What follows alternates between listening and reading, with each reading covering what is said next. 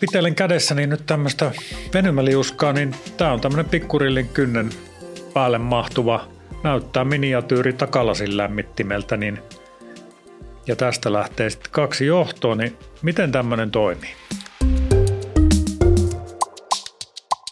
Tervetuloa Älykäs anturi, arjen sankari podcastin pariin. Tänään keskustelemme räätälöidystä antureista ja mitä kaikkea niillä voidaan tehdä. Antureilla voidaan mitata tarkkaan, mitä koneessa tapahtuu. Näistä meille kertoo HBK-myynti-insinööri Krister Longsjö. Minä olen tekniikka- ja talouden toimittaja Janne Tervola. Krister Longsjö, tervetuloa. Kerrotko ensin yrityksestä nimeltä HBK? Joo, kiitos Janne. Joo, HBK tosiaan on tuo lyhenne ja tulee semmoisesta pitkästä sanasta kuin Hottinger Brület Kier. Eli yritys on mittaus- ja testauslaitteiden valmistaja. Päätuotteista voisi mainita anturit, tiedonkeruulaitteet ohjelmistoineen. Sitten myös analysointi- ja simulointiohjelmistot kuuluu valikoimaan. Tämä itse yritys on noin 75 vuotta vanha ja Suomessakin ollut, voisi sanoa, että kymmeniä vuosia edustettuna tavalla tai toisella. Oma myyntikonttori on ollut noin 14 vuotta.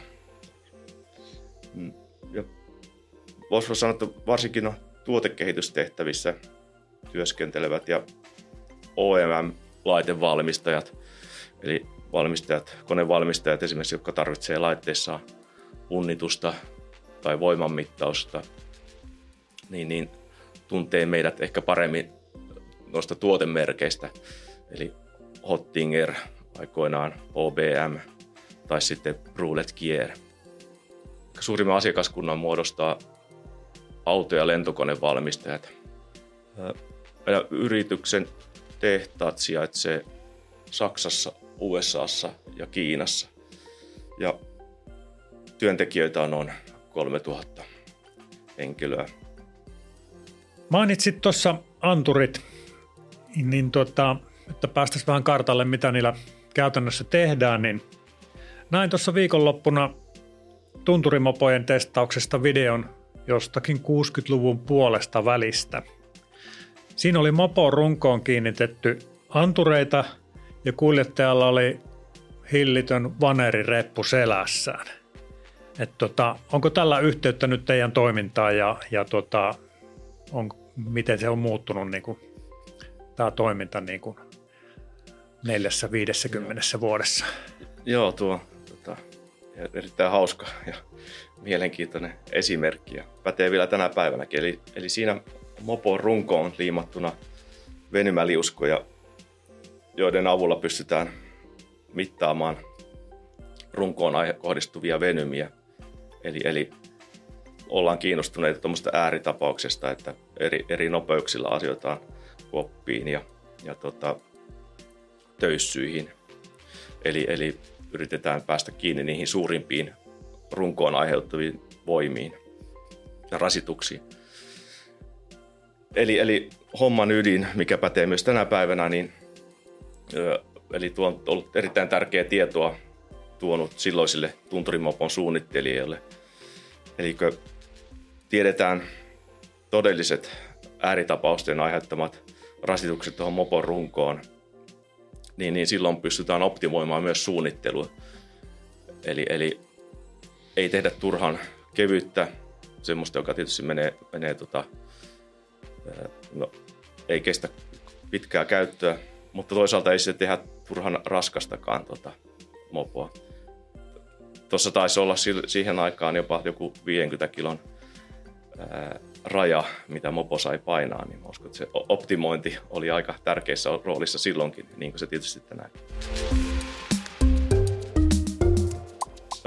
Tosiaan niin kuin mainitsin, tuo venymäliuska teknologia on vanhaa, eli noin 80 vuotta sitten jo haettiin patentti sille, mutta voisi sanoa, että tekniikka on niin kuin tarkkuudeltaan vielä ihan lyömätöntä.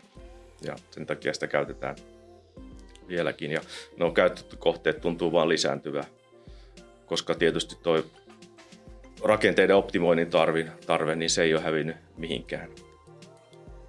Tietysti nykypäivänä on hienot simulointi ja ohjelmistot sun muut, ja simuloinnilla tietysti on suuressa roolissa, mutta vieläkin kun suunnitellaan uusia laitteita niin, ja halutaan varmistaa venymä tietyssä kohtaa ja sitä myöden myös sitä siihen kappaleeseen vaikuttavat rasitukset ja voima,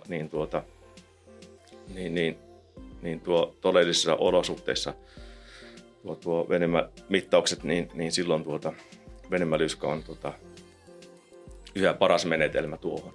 Olen esimerkiksi nähnyt kuvia ja videoita noiden lentokonevalmistajien tehtaalta, kun ne testaavat uutta konetyyppiä, niin sielläkin kyllä näkyy esimerkiksi siipien kuormituskokeissa, niin näyttää ne siivet olevan täynnä venymäliuskoja. Että joka puolella vielä käyttökelpoista tekniikkaa. Tuohon sun alkuperäisen kysymykseen vielä, niin toki noissa venymäliuskossakin on tapahtunut kehitystä, mutta suurin kehitys lienee siinä elektroniikassa, että ei enää tarvita sitä suurta reppua siihen kuskin selkään, eikä tienlaidassa kulkevaa johtoa, jolla mopo on kytketty siihen mittausautoon, vaan silloin langatonta tiedonsiirtoa ei ollut vielä käytössä. Ja nyt voisi sanoa, että se elektroniikka mahtuu jo mopon istuimen alle. Joo, tosiaan tämä pitelen kädessäni nyt tämmöistä venymäliuskaa, niin tämä on tämmöinen pikkurillin kynnen päälle mahtuva, näyttää miniatyyri takalasin lämmittimeltä, niin, ja tästä lähtee sitten 2 johtoa, niin miten tämmöinen toimii? Joo, jos lyhyesti vielä tuossa, niin, eli samaa menetelmää kuin tuossa tunturimopon testauksessa niin, tai kenttäkokeissa, niin niistä sovelletaan myös erillisten antureiden valmistuksessa. Eli tuo mitatun metallin venymän perusteella voidaan selvittää tuohon anturiin kohdistuva voima. Ja tuo venymäliuska tosiaan, niin esimerkiksi joku yleinen ehkä niin 5x10 mm pitkä ja erittäin niin kuin, tosiaan ihan filmimäinen liuska, jonka sisällä on ohut litteä metallilanka, eli kahden filmikerroksen välissä. Ja toi venymäliuska kytketään virtalähteeseen, joka voi olla esimerkiksi 5 tai 10 volttia. Eli silloin kun toi liuska venyy, eli se metalli, jostakin syystä sitä metallia kuormitetaan, mihin se on liimattuna. Silloin kun se liuska venyy, niin sen metallilangan poikkipinta-ala muuttuu ja samalla tietysti resistanssi muuttuu. Ja kun siihen syötetään virtaa, niin samalla havaitaan muutos myös ulostulojännitteessä. Sitten ihan matemaattisten peruskaavojen avulla niin voidaan muuttaa tuo resistanssi suhteelliseksi venymäksi. Ja sen avulla voidaan laskea esimerkiksi tuohon venymän aiheuttamiseen tarvittava voima. Tai voidaan laskea esimerkiksi massan myöskin, että voidaan käyttää esimerkiksi punnitukseen.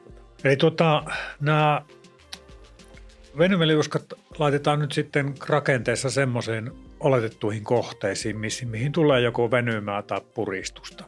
Aivan. Et sen verran se vaatii nyt sitten tuolta asentajalta tai kuka tätä tekee, niin tietoa ja oletusta vähän perusasioista, että ei lätki turhaan niitä. Joo, yleensä tehdään laskelmat ja katsotaan, missä se suurin venymä on.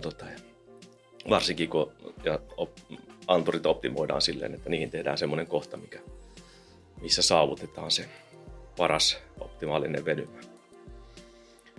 Ja sitten kun mainitsit tuossa tuon simuloinnin, niin onko ymmärtänyt oikein, että nyt näiden mittausten avulla voidaan saada sitten tarkennettua sitä simulointimallia, eli verifioidaan ne simuloidut tulokset ja saadaan tätä kautta aina päivitettyä sitä mallia aina vaan tarkemmaksi ja tarkemmaksi. Joo, oot ihan oikeassa, että siihen sitä niin varsinkin tänä päivänä käytetään. Että simuloinnilla kuitenkin tehdään ne, mutta se on niin kuin tavallaan simuloinnin apuväline. Teillä on vakioantureita ja räätälöityjä antureita, niin mitä eroa näillä on? Eli voisi sanoa, että kun halutaan tuohon laitteeseen mittaavaa ominaisuutta, eli tämä IoT-maailman kautta niin enämpi tuommoisia tarpeita tulee, niin tietysti aluksi yritetään etsiä valmista niin katalogianturia. Sehän tietysti on halvin vaihtoehto. Mutta monesti kuitenkin päädytään siihen, että todetaan, että tuo valmiin anturin käyttö ei ole mahdollista ilman suuria muutoksia tuon koneen tai laitteen konstruktioon. Jos puhutaan varsinkin olemassa olevasta laitteesta, niin ne on vuosien aikana suunniteltu erittäin kompakteiksi eikä voi sanoa, että silloin ylimääräisille osille ei ole tilaa. Ja tällöin niin yksi varten otettava vaihtoehto on muuntaa joku olemassa oleva laite tai komponentti mittaavaksi anturiksi. Tai sitten valmistaa erikoisanturi, joka pystytään sovittamaan tuohon kyseiseen kohteeseen. Eli nuo anturit on niin sanottuja räätälöityjä antureita.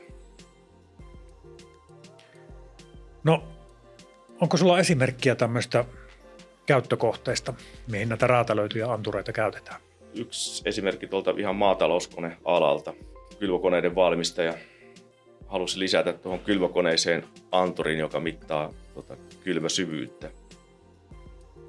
Ilmeisesti tuossa erittäin tärkeä tieto. Sitten todettiin, että olisi erittäin haastavaa niin integroida tuohon laitteeseen erillistä anturia, joka mittaa syvyyttä. Sitten alettiin tutkia, että olisiko tuossa kylvökoneessa jotain olemassa olevaa osaa, joka voitaisiin muuttaa anturiksi. Ja laskelmat osoitti, että laitteen niveltapit niin sovittuisi tuohon toimintoon erittäin hyvin, koska niihin kohdistuva voima oli suoraan verrannollinen siihen, minkälaisella voimalla nuo kylvökoneen piikit painautuu maahan. Eli tuosta voimatiedosta saatiin tavallaan sitten myös tieto kylvösyvyydestä. Niveltapeista tehtiin tässä tapauksessa räätälöidyt anturit. Toinen ihan erilainen esimerkki havainnollistamaan räätälöityjä antureita, eli koneen tai laitteen osan muuntamista mittaavaksi anturiksi, niin sähköpolkupyörä.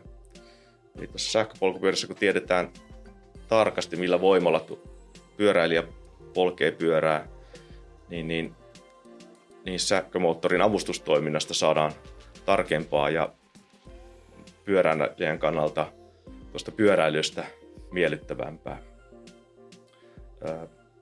Polkupyörään tietysti on aika vaikea integroida niin sanottua standardianturia, mutta jos polkupyörän polkimen osasta tehdään voima-anturi, joka mittaa siihen kohdistuvaa polivoimaa, niin sitä mittaustietoa voidaan käyttää tuossa sähkömoottorin ohjauksessa.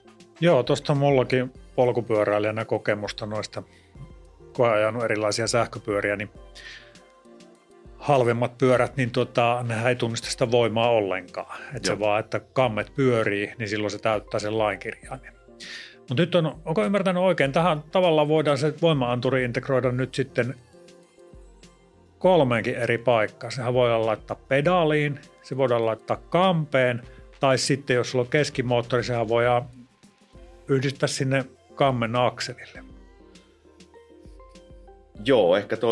Joo, se on tietysti siinä, että se katsotaan se tai lasketaan se optimaalinen paikka, mutta esimerkiksi joku voi ajatella, että joku akseli on, niin se on niin kuin tavallaan niin kuin tuo venymäliuska ja venymän kannalta niin kuin ihan optimaalisin.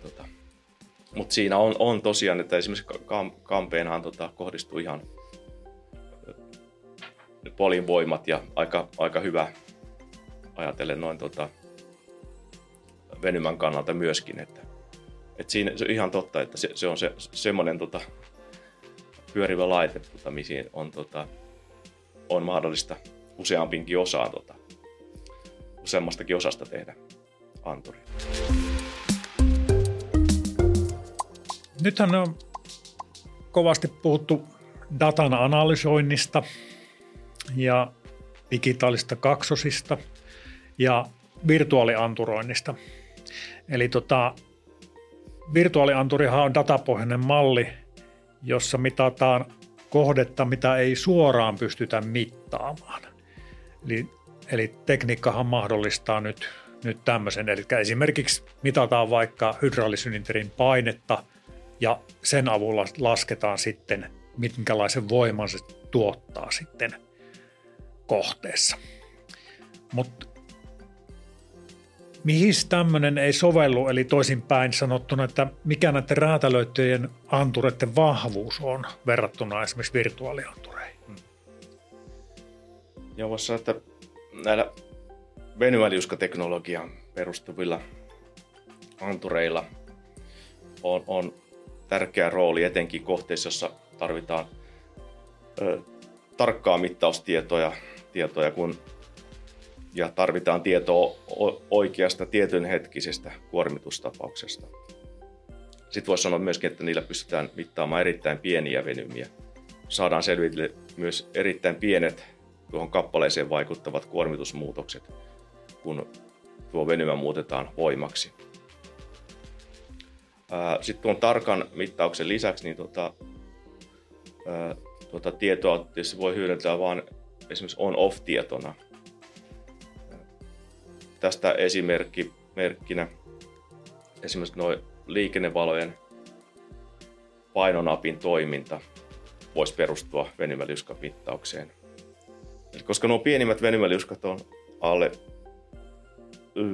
sanotaanko 1 milliä leveitä ja 2 milliä pitkiä, niin niitä voidaan käyttää erittäin pienissä komponenteissa. Esimerkiksi tuolla medical-puolella antureissa, esimerkiksi lääkepumpuissa tai muissa instrumenteissa, joissa on mittaustarpeita.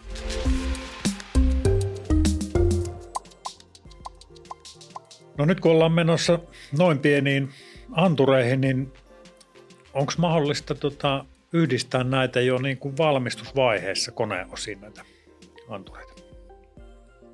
Joo, tuossa näiden räätälöidyjen antureiden etuna on se, että ne voi tosiaan olla konkreettisia koneen osia. Eli niillä on mittauksen lisäksi myös toiminnallinen funktio. Ne vaatii kyllä vielä sen liimaamisen, eli ei ole mahdollista niin kuin integroida sitä suoraan jollain valmistusmenetelmällä siihen itse kappaleen. Se on kyllä, että vaatii vielä sen liimausprosessin, että se liuska on tosiaan liimattava siihen metalliin kiinni. Ja se on erillinen niin kuin komponentti tästä kappaleesta. Eli ei voida vielä 3D-tulostaa suoraan komponenttia, missä olisi venymäliuska. Ei, siinä ei ole vielä. Mistä sen tietää joskus kaukana tulevaisuudessa. Tuo liuskahan nyt näyttää siltä, että siinä on niinku 2 filmikerroksen välissä lankaa, niin miten nämä valmistetaan? Joo, tietysti ennen varsinaista sarjavalmistusta niin anturista on tehty protokappale, jota on testattu ja anturille on haettu tarvittavat sertifioinnit ja sen tekniset ominaisuudet on speksattu. Joo, mutta itse tuosta valmistusprosessissa niin ne tehdään tietysti ihan labraolosuhteissa ja ammattitaitoisen henkilökunnan toimesta. Ja nuo liuskat liimataan yleensä niin sanotulla hot curing-menetelmällä. Anturit laitetaan uuniin kovettumaan, eli tuo lopullinen kovettuminen tapahtuu uunissa. Sitten tietysti ihan normaalia elektroniikan valmistuksen työvaiheita, tinauksesta, piuhoitusta, ja sitten ne kytketään mahdollisesti myös elektroniikkaan. Eli tietysti tuo elektroniikan avulla tuo anturisignaali, analogiasignaalia saadaan muutettua mittaustarpeita vastaavaksi. Eli voisi sanoa, että se tuo älyn tuohon mittausketjuun. Sitten nuo liuskat suojataan ajatellen sitä antureiden lopullista toimintaympäristöä ja sitten viimeisenä kalibroidaan. Voidaanko tälleen kärjistää, että itse tuo anturihan on varsin tyhmä laite, että se vaan antaa niin kuin lukemia, mutta sitten se varsinainen äly tehdään sitten siinä, kun data on tallennettu ja sitä käsitellään sitten sen jälkeen. Joo, näin voisi sanoa, että tuosta tulee niin kuin millivolttisignaali tuosta anturista ja sitä sitten voidaan halutulla tavalla käsitellä. Että mekaanisessa mielessä tietysti tuo anturi on erittäin viisas ja tarkka, mutta sitten sitä elektroniikan avulla sitä venyvää voidaan muokata tai sitä tietoa voidaan muokata käyttötarpeita vastaavaksi. Tuossa oli aikaisemmin jo tuo maatalouden koneet. Sitten robottisovelluksiin niin ihan kasvavassa määrin tehdään tämmöisiä räätälöitä, antureita. Myös medical-puoli on tärkeä.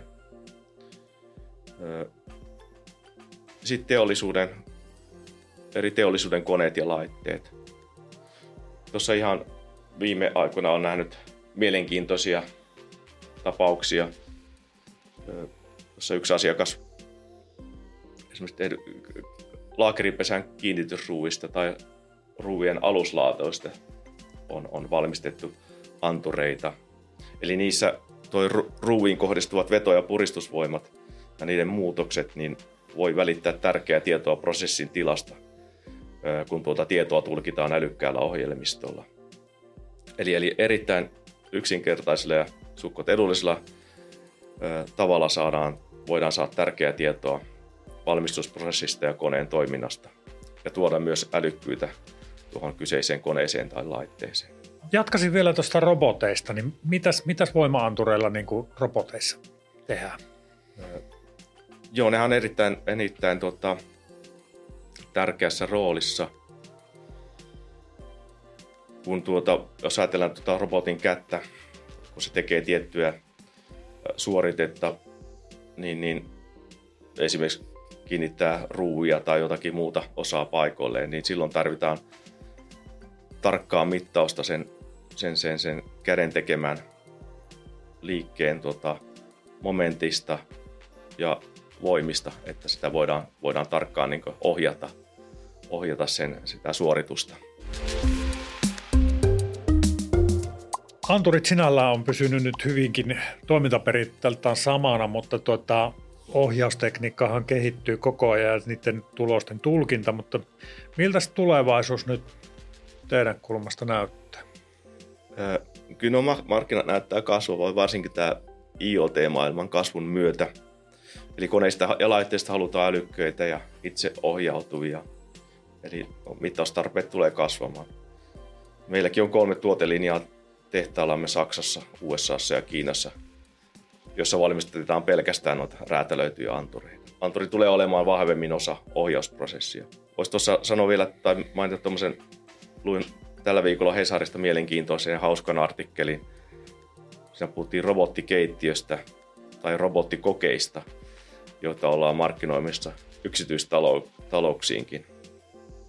Mutta hinnakkaita tosin tuntuvat vielä olevan, eli noin 150 000 euroa taisi olla halvin malli. Mutta tossakin erittäin tarkkaa voima- ja momentin mittausta tarvitaan. Esimerkiksi kun robotti avaa maustepurkin kannen tai kääntää pihviä paistinpannulla. Niin. Eli tuonkin artikkelin perusteella niin tulevaisuus kyllä näyttää hyvältä, koska sovelluksia, varsinkin tämmöisiä automaatio- ja robottisovelluksia tulee niin kuin kasvamassa määrin olemaan lisää. Ja onko ymmärtänyt oikein, tämähän myöskin turvavaruste roboteissa, eli yhteistyöroboteissa, niin jo lakihan määrää, että niiden pitää niin kuin pysähtyä, jos ne kohtaa esteen kautta ihmisen tiellään. Niin. Joo, tuo oli hyvä pointti, että koska ei pelkästään niin kuin tarkkaan mittaukseen, mutta myös tuommoiseen on-off-mittaukseen niin tarvitaan tämmöisiä antureita. Tosiaan, että jos se törmää se robotin käsi johonkin kohteeseen, niin se tavallaan tuo toiminta katkaistaan silloin, että aivan oikein. Kuuntelit juuri Älykäs anturi, Arjen sankari podcastia. keskustelemme räätälöidyistä antureista ja mitä kaikkea niillä voidaan tehdä. Anturit, varsinkin venymäliuskat, on varsin vanha keksintö, mutta nykyajan tekniikka tekee niistä yhä vaan monipuolisempia. Vieraanani minulla oli HBK:n myynti-insinööri Krister Longsjö ja minä olen tekniikka- ja talouden toimittaja Janne Tervola.